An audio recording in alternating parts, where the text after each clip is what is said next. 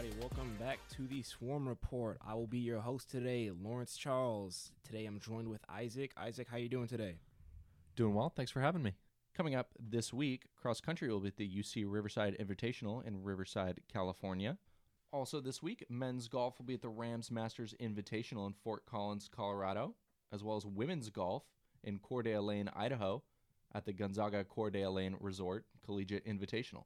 All right. So to get us started off, we're going to talk women's volleyball.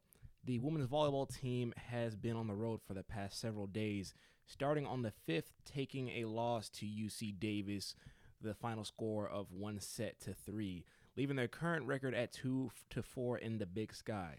Notable performance by number 4, Caitlin Volkman, with a game high of 14 kills with 1 service ace. Later on that week, the team attended the Aztec Invitational down in San Diego.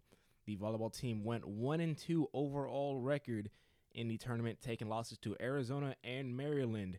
However, on Friday, they picked up their only win in the tournament against the host team against San Diego State.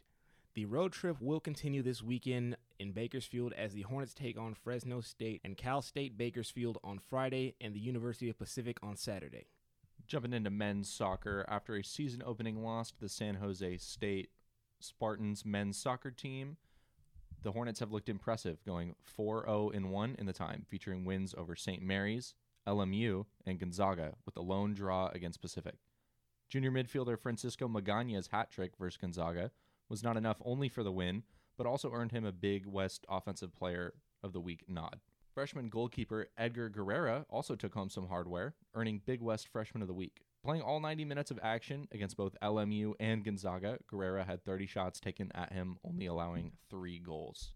The Hornets are in a 4-way tie atop the Big West Conference with Cal State Fullerton, UC San Diego, and UC Santa Barbara. They'll be back in action on the road in St. George, Utah, taking on Utah Tech on Friday. Women's soccer is currently 0-5-2 with 5 losses and 2 draws. The women's team played at home against Nevada on September 4th, with the first score being made by the away team 10 minutes into the game. Nevada had a very tough defense to get through, resulting in a loss with the final score being 3-0.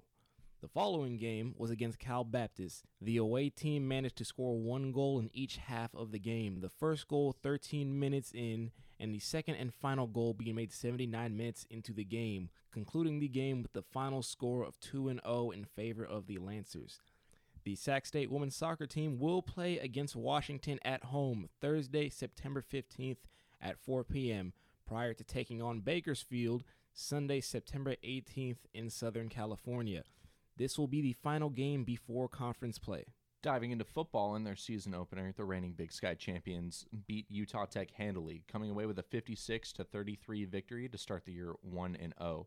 Sophomore running back Cameron Scattaboo was awarded Big Sky Special Teams Player of the Week after his kick return touchdown, a clip that went viral as he seemingly dragged several members of Utah Tech's defense with him on his way to the end zone. The number 7 nationally ranked Sac State Hornets are back in action on the road this week, Saturday, taking on the 0-2 University of Northern Iowa. For more on Scattaboo's performance and a preview of this week's game versus Northern Iowa, check the show notes and read my colleague Jack Freeman's article highlighting him at thestatehornet.com. All right, everybody, that's all we have for today. This has been the Swarm Report. Find more of our writing on thestatehornet.com and be sure to stay tuned. Thanks, guys.